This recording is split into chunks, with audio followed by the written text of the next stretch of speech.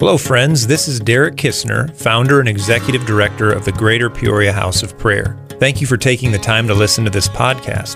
Whether you're hearing from me, my wife Mandy, or a trusted leader, it's my hope that it would serve you well in your walk with Jesus. Maybe you're listening at home here in Central Illinois, maybe in your vehicle, or even somewhere on the other side of the world. However you're tuning in or wherever you are, it's my prayer that what you hear helps you to love God, His Word, His Spirit, His church, and the people you interact with each and every day. Thanks again for listening, and may the grace of God fill your heart as you listen to the following message. Heavenly Father, we thank you for another evening to gather and hear your word and fellowship together, pray together, encourage one another. Lord, your word says to encourage each other daily. And so we pray, Holy Spirit, encourage our hearts even as we meet together. Holy Spirit, open your word to us. Teach us the truth tonight. Lord, I am merely a vessel. I pray that you would just speak through me. Open our ears to hear what you would say, Lord. And I pray specifically, Holy Spirit, give us insight about the house of prayer revealed in Scripture. Illuminate our understanding so that we would see prayer the way you see it and value it the way you value it, God. And we pray these things in the name of Jesus. Amen. Amen. Well, the title tonight is My House is a House of Prayer. You've probably heard that before. There's actually 4 Bible verses that mention house of prayer. And so what I try to do every once in a while is just go through the most basic concepts related to house of prayer. Of course, we have house of prayer in our ministry name, but it's not really God's goal that we all name our ministry house of prayer. You can put any name on it you want. His goal is to get prayer in the people of God. And so I want to just talk about that. I try to hit on just specifically a topic like this at least once a year because we are a house of prayer. But I thought it's, early in the year, kind of a new year. I wanted to just touch on a few key themes. But so that's kind of why we're getting in that tonight. Go down to number 2 on your notes there. I'm just going to go through briefly the 4 verses and just talk about them a little bit. But Isaiah 56, verse 7, Isaiah is prophesying toward the end of his book. He says, I will bring them to my holy mountain and make them joyful in my house of prayer. Their burnt offerings and their sacrifices will be accepted on my altar, for my house shall be called a house of prayer for all nations. This is the first reference in the Bible to this concept called house of prayer. And, throughout the Old Testament and into the New Testament, God's house has been referred to many things. It's called the house of God or my house. But this is the first time it's specifically called this. And it's like God is zeroing in and clarifying, of course, in Isaiah's day, the temple that was built in Jerusalem, it was called Solomon's Temple. It was built hundreds of years earlier, and it would, last another 100 or 2 years before it was destroyed by Babylon. But God was saying through Isaiah, that temple, which is the very center place of worship among the Jewish people, that place exists for prayer. And so when you think about it, when people thought of the temple, they thought that's where we encounter God. That's where we go. We think of it in terms of like that was their church, so to speak. That was the very center, monument. It was just that sacred space where God and man would meet, and there was all kinds of regulations and all. We won't get into that tonight. But God made a statement through Isaiah that I think is pretty remarkable. He says that place is where my people are to pray. That's an interesting statement, I think. Isaiah was the first and only Old Testament figure to make this comment. There's one person in the Old Testament that called God's house a house of prayer. It's a significant statement. And even more interestingly, there's only two people in the Bible that called God's house a house of prayer. It was Isaiah and Jesus Christ himself. So Isaiah touches on it a little. Before I get on to the next three instances, I do want to say this. What's interesting to me is that when Isaiah mentions house of prayer, he speaks of a number of things, but one of them he says, notice that, I'll make them joyful in my house of prayer. You know, we think of God's house as a place of serious burnt offerings and sacrifices and holy of holies, and you could die if you do it wrong. But Isaiah begins to go, you know what, you're actually supposed to be happy in there. And so he introduces a number of interesting ideas that would kind of just sit there on the shelf until Jesus elaborated a little bit on these. But I think it's interesting. Through Isaiah, God's saying, that's a house of prayer, that temple over there, and that's where I put joy in the heart. If they go in there and they pray, that's where I've ordained that space as a sacred space. So they go pray and experience gladness or joy, or they get filled with my spirit and they're happy. That's pretty cool. And then Isaiah, he does make a radical statement. He says it's for all nations. Of course, the temple was for Jewish people. And he's already prophesying of a day where the God of Israel would welcome all people, not just the Jewish people, but Gentiles or non-Jews as well. And so that's a whole other topic. I'm going to touch a little bit on that tonight. But Isaiah was prophesying some very interesting and radical notions. Just kind of flies under the radar if you read it quick. But then we go to the New Testament. Jesus, in Matthew 21, he says, it's written, he's referring to Isaiah, my house shall be called a house of prayer. You remember when Jesus said this, because he went to the temple and he rebuked people. And he says, this is supposed to be a place of prayer. You're making it a den of thieves. I think everybody's heard that statement. What Jesus does here is he takes part of Isaiah's verse and he takes something from Jeremiah, puts them together, and he says, this place has been prophesied by Isaiah to be a place of prayer, but you're coming into the temple and you're doing these business transactions. And not only that, they're corrupt business transactions. You're stealing from one another and you're charging interest and you're selling things. And this is never what I had in mind for the central place of worship for the people of God. And there are many times in Scripture where there are not many, but there's a few instances in the Gospels where you'll see this zealous Jesus, where he's really worked up. He knocks things over and this is supposed to be a place of prayer. And it's just like, whoa, don't mess with that guy in that moment there. And so there is a zeal in the heart of God. There is this zealousness for God's house to be what it was called to be. And when we turn it into something else and we kind of merchandise it, it stirs up displeasure in the Lord. And and God's displeasure is different than ours. It's always righteous and redemptive. And so he's got a plan. And so right now, the prayer movement in the earth is God's plan. He's restoring prayer to the house of God. Because in many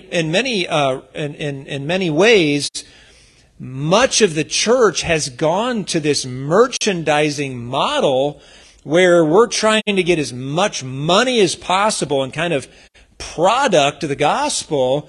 And the Lord's going, ooh, no, that is missing the mark. You don't need more money. You need me in your house. That's the problem. You need me. And if you get God, you have 1,000 other things you need. And so our nation needs God. And so when our nation needs God, God says, I got to get back in the church. I got to get back among the people of God. And the way he does that is he restores prayer to that central place of worship. That's what he's doing right now. That's why little buildings like this exist all over America, all over the world, various sizes. It's the Spirit orchestrating a global move where he's saying, I'm taking what my temple is always supposed to be, a praying people, and I'm making that central again, because that's really what my house is to be about. Now you do 100 other things in the house of God. We're supposed to evangelize. We're supposed to preach the gospel. We're supposed to disciple the nations. We're supposed to heal the sick, cleanse the leper, serve the poor, love our neighbor. There's 1,000 things the church is called to do, but prayer is the central piece. And when you take prayer out, you essentially strip the power of God out of the church, because that's how God intervenes. We say, Lord, move in our community, and he moves in the community. That's how he's arranged it. And so he's zealous. He's got a plan, and he's working that plan out. And part of that plan is to bring prayer back to a prominent place in every gospel preaching church, every ministry that names the name of Jesus. He's doing it in our day. He's been doing it for 2,000 years. I am so ahead of myself and off the notes right now. Okay, amen. Thank you. All right, good. Love the feedback. Let's go to Mark. Excuse me. Mark 11:17. Similar idea. Says nearly the same thing. This is just Mark writing what Jesus said. Is it not written? My house shall be called a house of prayer for all nations. But you've made it a den of thieves. Again, Mark, what I like here is he adds the for all nations. And so Jesus is, again, quoting Isaiah, the full Isaiah text. And so there's this idea of a house of prayer that includes all nations. And I think that has multiple meanings. I think the house of God he wants to bring all the nations into the house of God, and he wants to touch all the nations through the house of God. Not going to spend too much time on that. It's a reference to Gentile nations. If you recall, in the book of Acts, when the gospel began to be preached throughout society, something the apostles had to work through was, does the gospel go to Gentiles or not? At first they thought it was just to the Jewish people. There was through radical circumstances that Peter was like, no, an angel appeared and I had this experience and all these miracles happened with the Gentiles. The gospel's for the Gentiles as well. Because there was a point in time where that was not clear. And so again, the for all nations is a reference to the gospel being for all people.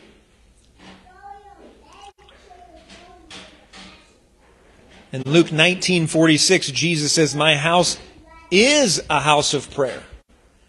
Again, these are just Matthew, Mark, and Luke all have this concept written down. My house is a house of prayer. You've made it a den of thieves.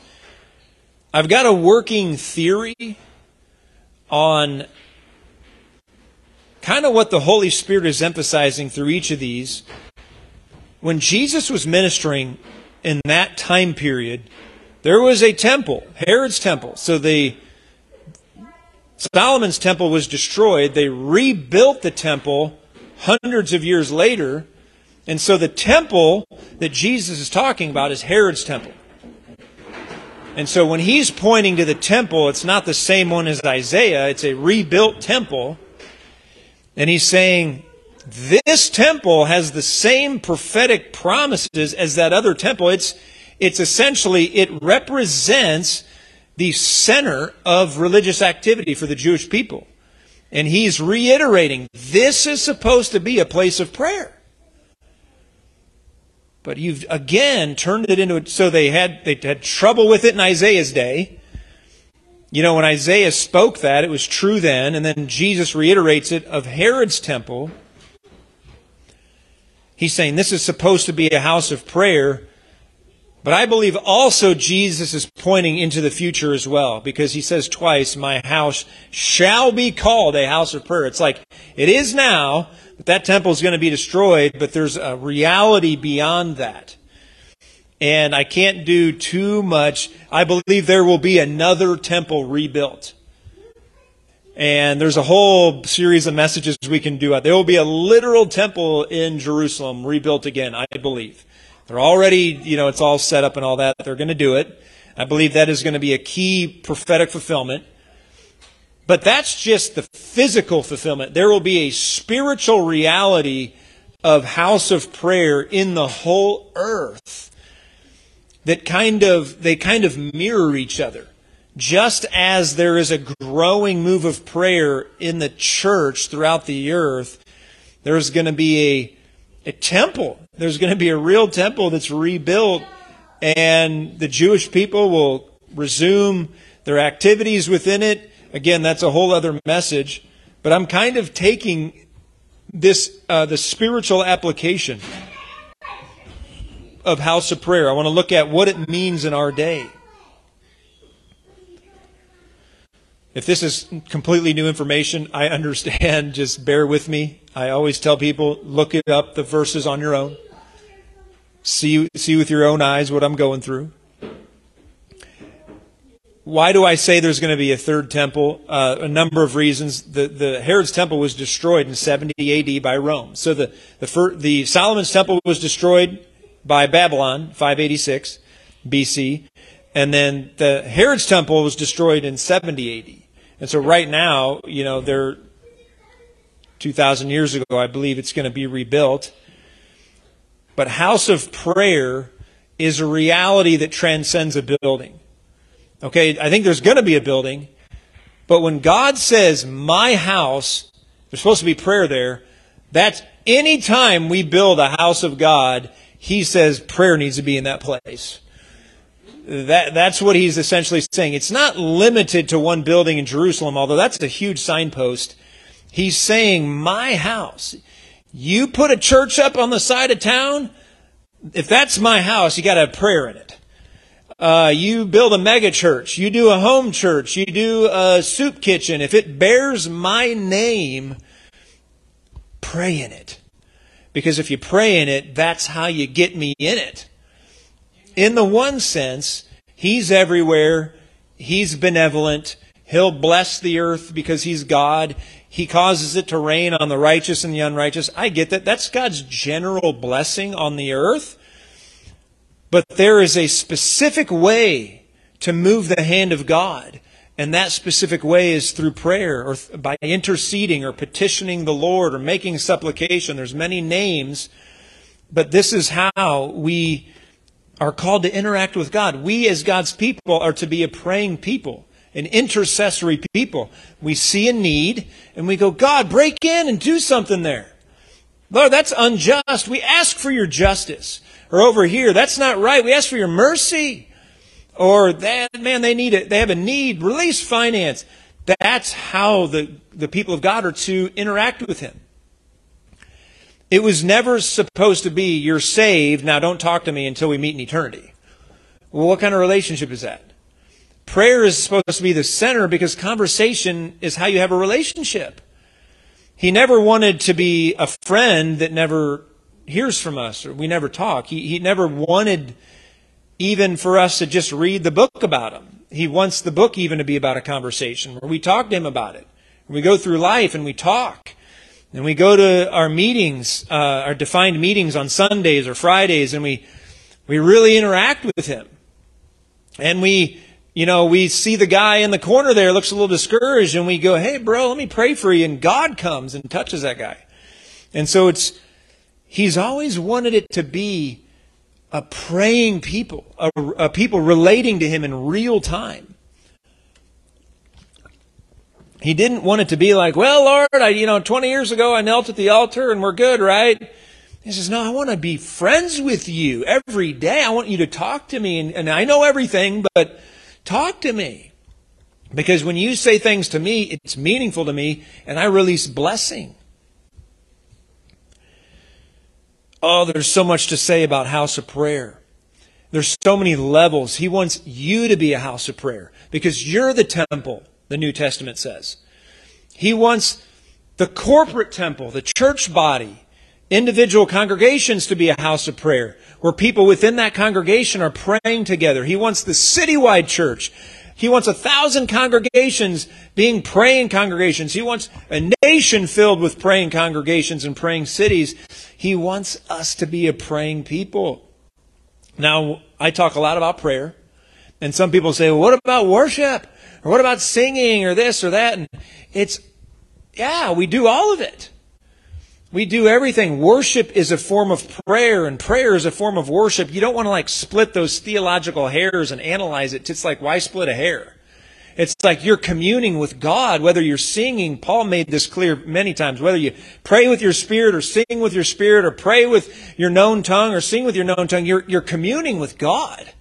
And so we don't try to some people try to split prayer and worship like it's two different things, and it's one reality, just different expressions. God's calling us to be a people interacting with Him. And we talk to Him in English. We sing to Him in English. And if you know other languages, talk to Him in those languages and sing to Him in those languages. If you have a prayer language, talk to Him in that. Sing to Him in that. The idea is to pray, to commune, to intercede. You can do this in, Friday night at a house of prayer. You can do this Sunday at church. You can do it throughout the day, while you're driving, in the grocery store. I love being places. Holy Spirit, what are you saying about people here? Maybe I could pray for someone. You get little impressions. Hey, you don't even know me, but I just sensed this, and all of a sudden they're crying, and it's like, what is that? The kingdom just happened. You never know how God will use you wherever you are, just praying, just turning your attention to Him, communing with Him. I'm kind of going all over the place here. I promised till midnight, right? So, okay, all right. Oh no, I'm in trouble now.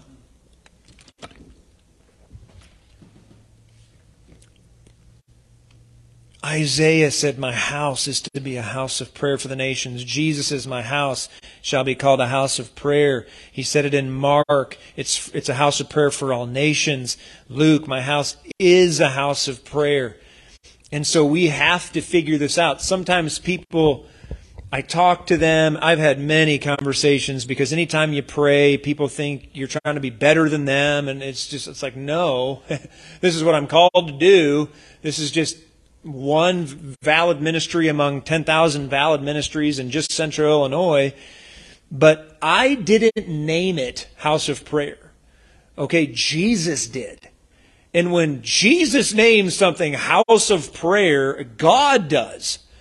Because Jesus is God. So it's like, that's an important statement. Like, it's not a new thing. The Holy Spirit's kind of breathing life on this concept of prayer. But again, the goal isn't to have a bunch of buildings that say House of Prayer. The goal is Jesus said this. And so evidently, if it's God's house, it's got to have prayer in it.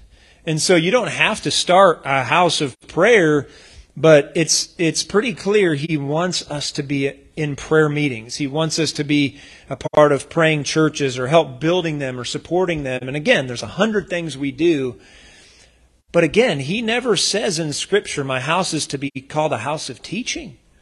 My house is to be called a house of worship or outreach or evangelism. He says prayer. And I have many opinions on why. I'm just going to, this is conjecture. I think He said prayer because it's the one thing we wouldn't do if it didn't say it. Because we'll do anything but pray, right? We'll do anything but actually go to a prayer meeting. We'll give money. We'll show up at the early morning Saturday men's breakfast. I'm not criticizing these. I'm just saying I've done this all. We'll do anything, but when the pastor says, hey, I got an idea. Let's have a prayer meeting Tuesday night. Maybe I'll not show up to that. It's just, prayer is difficult. Prayer is just like, I would rather do something else. I'd rather, use my time better. He says prayer. There's the 2 Chronicles 7:14.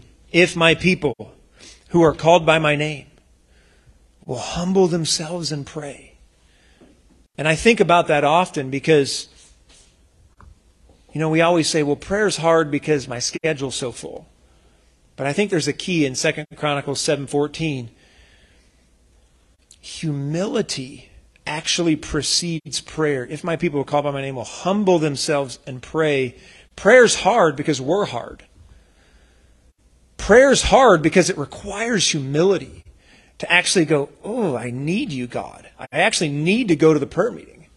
We want to be independent of God. We want to do everything on our own and figure out life on our own. And he goes, it's a house of prayer. You need me. You don't think so, but you actually do. And I tell you, the older I get, the harder life gets. I'm like, ooh, you're right. I didn't know it before, but I need you for like every breath, every heartbeat, like everything. You just are everything. I need more of you. And some people say, well, I have already got all of God. I'm saved. And that's great. That's correct theologically, but it's not the full truth. We have all of God and we get more of God. I'm fully saved. I'm not trying to get more saved. Okay, this moment I say I'm in, the Spirit comes in, I'm full of the Holy Spirit, all that, I get it. God says, yeah, that's great. You're in, you're following me, you're saved, going to heaven forever, but there's more. You need to contend for your family. You need to contend for your city. It's like some people, they get so caught up with theological arguments. It's like, well, I don't want to get into legalism. Like, I thought I was all the way saved. And you are, but your city's not saved. The nation needs Jesus. The world is at war. Like, God wants to break into pockets all over. And so he says, contend for more and you'll see more. We need people praying. In fact, I love it. There's a spot in one of Paul's letters where Paul says, I'm going to botch the verse. I'm not exactly sure right where it's at. But Paul says, I desire that men everywhere, lift hands, without wrath and doubting. But he says somewhere in there that everybody needs prayer. He literally makes a statement that we would pray for all men, including kings and those in authority. And God's like, I want people praying for every single person on the earth that they get saved, filled with my Spirit, and all the way down the line. I want everybody getting prayed for. My house is called a house of prayer.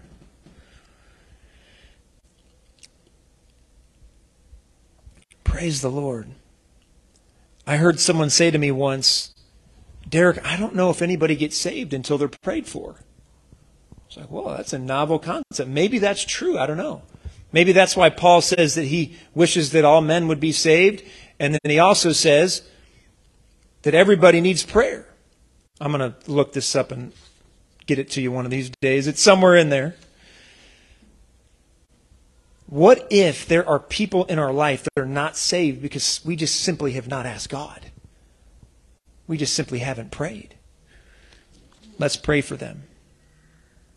Maybe we could be intercessory pioneers. No one has ever prayed for Johnny over here to ever get saved. We're the first one to pray for their salvation. And we just continue, Lord, save that guy. Pick the hardest person you know. Pick the furthest atheist out there that is in your life, the hardest family member, and just begin to say, Lord, you love them. Touch them, God. Change their whole family. And who knows? We know that we serve a God who does the whole Saul to Paul thing on the road to Damascus. I don't care how far gone they are. We look at some situations as totally hopeless. Saul of Tarsus was hopeless. On the road to Damascus, he wasn't thinking about going to church. It says he was breathing threats and murder. He was in a demonic fury to go kill more Christians. And Jesus just goes, boom, and just blows the guy up with light and fire and just says, you're mine now, Saul. And he gets up out of that going, God is real. That's what a house of prayer does. That early church was like a furnace of prayer. They didn't stop in Acts chapter 2. When that Spirit came and blew that prayer meeting up and tongues of fire were shooting everywhere, they didn't stop and go, that's a great service. They go, if this works, we're going to keep doing this. And guys like Saul of Tarsus are getting saved. By the way, Saul wrote 2/3 of the New Testament. Imagine if there weren't people praying for that guy. We wouldn't have oh man, I just tremble to think that guy not getting saved. Of course, God knew what he was doing. Where are the Saul of Tarsus in our generation right now? What are they doing? And folks, they're a couple prayer meetings away from the scales tipping and the light touching him. They're on their way to go traffic kids. They're on their way to go do their drug deal or whatever. They're on their way to go get in another gang war, whatever they're in the I think of the hardest places in the earth. Oh gosh, I think of the death camps that are all over the world. I think of North Korea. Where are the Saul of Tarsus in North Korea right now? Where are they in Afghanistan? Or where are they at in communist China? And as we keep praying, man, I have this dream of just hundreds of churches. You can barely get in. There's so many people praying. In Peoria alone, you try to go to the church, you can't get in. It's packed. There's too many people praying. You try to come to the house of prayer, it's all the way out into the street, people trying to pack in and pray. I believe for these kinds of things. And when that's going, oh my goodness, because people think that's it. That's not it. That's unto something even greater. When God begins to move and prayer meetings fill up, upper rooms like this one, and you can't even get in. We've had a few nights like that, and it's like, ooh. But man, imagine dozens, imagine hundreds in just our city. I've heard a couple churches here in America right now where you got to go like 3 hours earlier. You're not getting in. Imagine if that's the norm everywhere.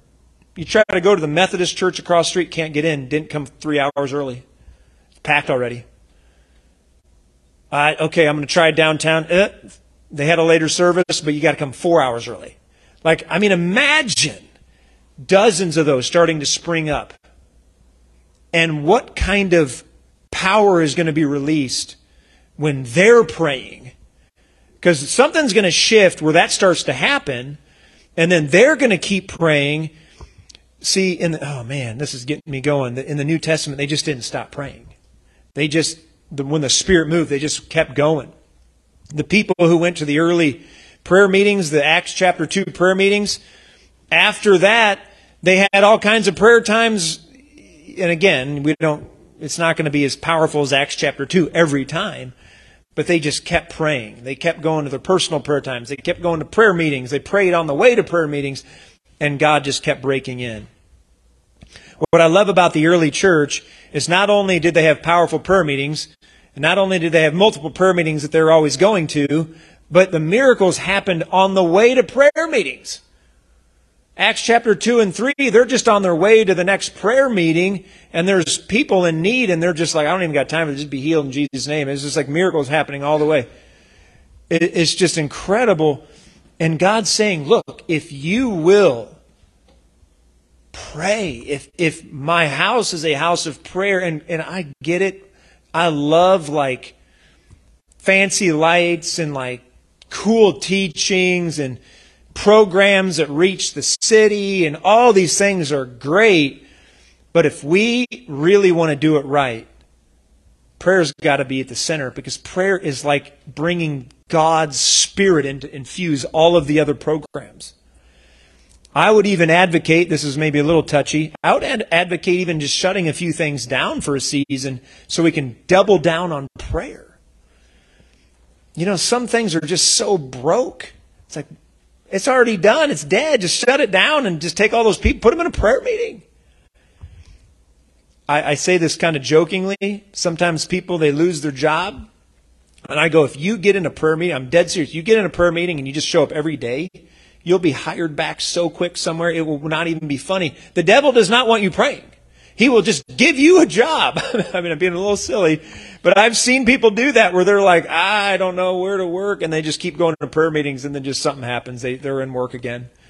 That's a little bit in jest, but I mean, it's like the enemy will do anything to keep us out of prayer. My house is a house of prayer. I'm going to just spend my life telling people this is the way forward. I'm not the best guy out there. I'm just an average dude. I see the Bible and I go, God said that. We need teaching. We need worship. Special effects are cool and big screens, and that's all cool, but is there prayer? We have to be honest about that. Is there prayer?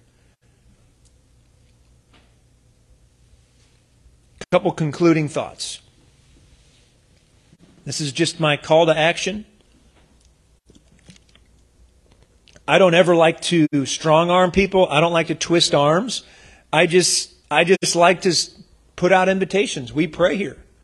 If you ever wanted to just come and pray, I recommend just a regular, put it on your weekly schedule. Mondays might be open. Come on a Monday night. Maybe you're not available at nights. Go to your church's midday prayer meeting, or whatever is going on at your church. Go there. Start one. I mean, there's a lot of pastors out there that are trying to figure out prayer, and if you step up and say, hey, what do you think if I did like a Saturday morning thing with a few guys? Sure. But sometimes they're not into that, so you just come to the house of prayer. You pray here with us. But if you have an opening in your schedule, right now we're doing every night, 7 to 8 p.m. Come on out. Consider supporting Greater Peoria House of Prayer financially. The only way we can keep doing prayer meetings is if we can pay the bills. The landlord likes it when we pay our rent, and so something to pray about. This year we're believing for 80 people, families, organizations, churches, etc., that will partner at $100 a month. And if 80 people gave $100 a month to GP Hop, our whole budget's covered for the whole year. It's not that much. So just something to think about. But my house is a house of prayer. The last thing I want to say is we're not like, this is not, the prayer ministry God's raising up. We're called to be a servant ministry. We're called to be like an intercessory foot washer for all kinds of churches. And every church is supposed to have prayer, but prayer isn't like the superior thing. Prayer is just supposed to be central. So we're not trying to be the best thing out there. We're just trying to be obedient and call the church to this has got to be at the center. And if prayer is at the center, God visits, God moves, God answers, and His blessing is released. And so that's what we're about. We're not trying to be the greatest whatever. We're just trying to be faithful and convince a few more people this is the way forward. My voice is going to start giving out here, so I better end. I thought you said you were going to midnight. Oh, I'm busted. All right, we'll pray till midnight. How about that? Okay. We'll leave you in charge when we're done, huh? Let me just say amen there. And then we'll just do any questions. I like to do every once in a while, just one or two questions if you have any. If not, we'll just we'll circle up and we'll pray for a moment here. Any thoughts or questions? I was taught in discipleship as a question. I want to know if I'm right. Okay. I thought I was taught in something that prayer, the definition of prayer was talking to God. Is that true? Yeah, I would say that's a great starting definition. It's a conversation.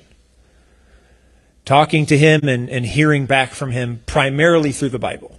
So I had another question. Okay. You said prayer and worship are two in one, right? Pretty much. Well, I mean, you could spend time, worship is, singing and music, but worship is also our life. We worship God through making righteous decisions. But when people ask me, do I pray or do I sing? It's like, well, that's kind of the same thing. So you say worship is everything in a nutshell. Yeah, you could argue both. I would say worship is obedience, and part of obedience is prayer. And so I just, sometimes it's two sides of the same coin or part of the same theological hair, and why split it in half? So I just, prayer, you're talking to God, you're conversing with Him, communing, and that can involve worship. And so, yeah, I'd say you're pretty right on there. So I have another question. I got to charge you now. Bear with me. I got bills to pay. No, go for it. Okay, so praying in tongues. Uh-huh. So let's say you can't pray in tongues because the Bible clearly says not everybody will get the gift of tongues. Mm-hmm. Is that accurate? Yeah, I think everybody can. I don't think it's but just some won't. And much fewer will be used to use that gift in like a church setting. So I can't remember exactly which verse you're referencing, but yeah, I think anybody that asks, God's Spirit could surprise them and they could have that gift. But I don't think everybody will. It's just based on humanity. But I don't think, this gets into a larger topic. Every Christian on earth is fully saved already. If they know Jesus, the Holy Spirit's completely inside of them. They have every gift. They have everything. But it's just the manifestation of those gifts that's different for everybody. Some will be used in different ways, and some it'll even be like administratively. It won't be tongues. And so that's just, you're not less than if you got this gift or that gift. But Paul did in 1 Corinthians 14. He said, earnestly desire these gifts. And I don't think that God would tell us to desire them if we couldn't have any of them. Oh, yeah, I agree with you. Right. And the reason why I asked about a gift of tongues is I was always taught at Riverside, they say that if you have the gift of tongues, it helps fight spiritual warfare a lot better. Is that I would agree. Yeah, I think, it's a double-edged sword because there's many verses that say praying in the Spirit kind of gets us more in tune with God. But then some get proud about it too, and then so that gets them in kind of a dangerous place of pride. And so you just gotta walk it out humbly. But using your prayer language, in my experience, it's powerful. So this prayer language, I'm sorry, y'all, I'm getting to the nitty. He's just asking every question out there. So you should get into your prayer language. That doesn't necessarily mean speaking in tongues, then, right? That's how I'm saying it. That's what I mean. Okay, cool. Yeah. So Yeah. you get something I'm naturally that's getting through, because the Bible also says that you have to fast to cast out certain demons too. Yeah, it says that. You're right. Prayer and fast will Yeah, Jesus said only this kind only come out through prayer and fasting. That's a whole other mystery. Because it seems to imply that there's certain demonic powers that you have to have a life of prayer and fasting to be used in that way. So there's all kinds of levels of, there's many things I don't understand. But it's like, Lord, help me to be a man of prayer and fasting so I could help people if they ever were in that. I've heard crazy stories, and the people who have lives of prayer and fasting generally are used in more miraculous ways. It's just how I've seen it. And they didn't earn it, but they cooperated with how it works. That's the only way I know how to say it.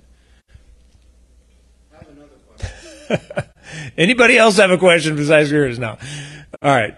We'll go to somebody else after this one. Last question. If prayer is so important, how come most churches don't have it every day? Oof. Wow. That's a great question. It's hard. And nobody comes. It's reflective of the spiritual condition of modern Christianity. So would you say modern Christianity is Ooh. lukewarm? I think we're in a difficult place here in our nation. We'll do almost anything but pray. And it's a battle. I mean, it's tough. So, I mean, I don't want to say that it's doom and gloom, but the Lord is clearly putting his finger on this issue, I think. Okay. And he wants us to get our spiritual strength back. And he does so in kindness. He doesn't condemn the church back into obedience. Paul said in Romans, it's the kindness or goodness of God that leads us to repent. So he's very kind, but he's zealous, and he's moving us that direction. And I think he's gonna win. He's a good leader. He'll get us there. I mean, I look at the early apostles, they were so out there, they were squirrely on top of squirrely, and he made them mighty men. And he's doing that today. But it's a cooperation. You know, we got to obey him step by step, and we go forward a few, and then back a few, and then forward a few, but over time, we're stronger. And I think he's using these last couple years to really help the church grow, I think. But there's coming a time where we're gonna wish we had a deeper history of prayer. I'm currently reading about one of the battles of World War II, and I mean, just things can get ugly real quick. And oh man, it was so different back then. People were so godly because the world was on fire. And so it's just, you hope it doesn't take something like that to get everybody spiritually in shape again, but I have a feeling that's where it's going. When there's calamity, people suddenly turn back to the Lord. And so again, it's my prayer is like, Lord, I hope it doesn't have to be severe, but all through the Bible, there has to be severe things happening around before the people are like, oh, okay, I'm going to get back in now. So, but better just to do it right now. I mean, I think of the things going on with Russia and Ukraine and how that could just spiral out of control, and all of a sudden there's a few more countries, and then stuff happens. I mean, and then all of a sudden the world's at war, and I'm not saying that's going to happen, but it could, but it couldn't. But one of my favorite books called Unbroken. Have you guys ever seen the movie or read the book Unbroken? My favorite movie. Come on. And so Louis Zamperini was like the best runner, and he was going to the Olympics, and then all of a sudden World War II started. And so they just shut the whole thing down, and he had to go fight in the war. And it's just like war has this thing where it just shuts everything down. And all you can do is pray. And I just think we're heading there quickly. And I don't want that to be the case, but it just seems like that's inevitable. It's a tough way to end a message. We're heading toward another world war. I hope not. But there's never been a better time to just get fully on fire for the Lord, pray, seek Him, be a praying church, just be a praying person. So many of the prophets, so many of the great men and women throughout history, they had regular jobs. They just prayed. I think of a guy named Smith Wigglesworth. God used him in miracles, and he just was like a plumber who just prayed and sought God. So I think of back row there, Renee just comes and prays, and God answers. So we've got some great people in here. I'm preaching to the choir. You all know this stuff. Another question or two, and then we'll close. For more messages like this one, please visit our online teaching library at gphop.org/teachings. If you found this free material helpful in your walk with God, please prayerfully consider a generous donation. To give, please visit gphop.org/donate. That's gphop.org/donate. Thank you, and may the God and Father of our Lord Jesus Christ richly bless you today.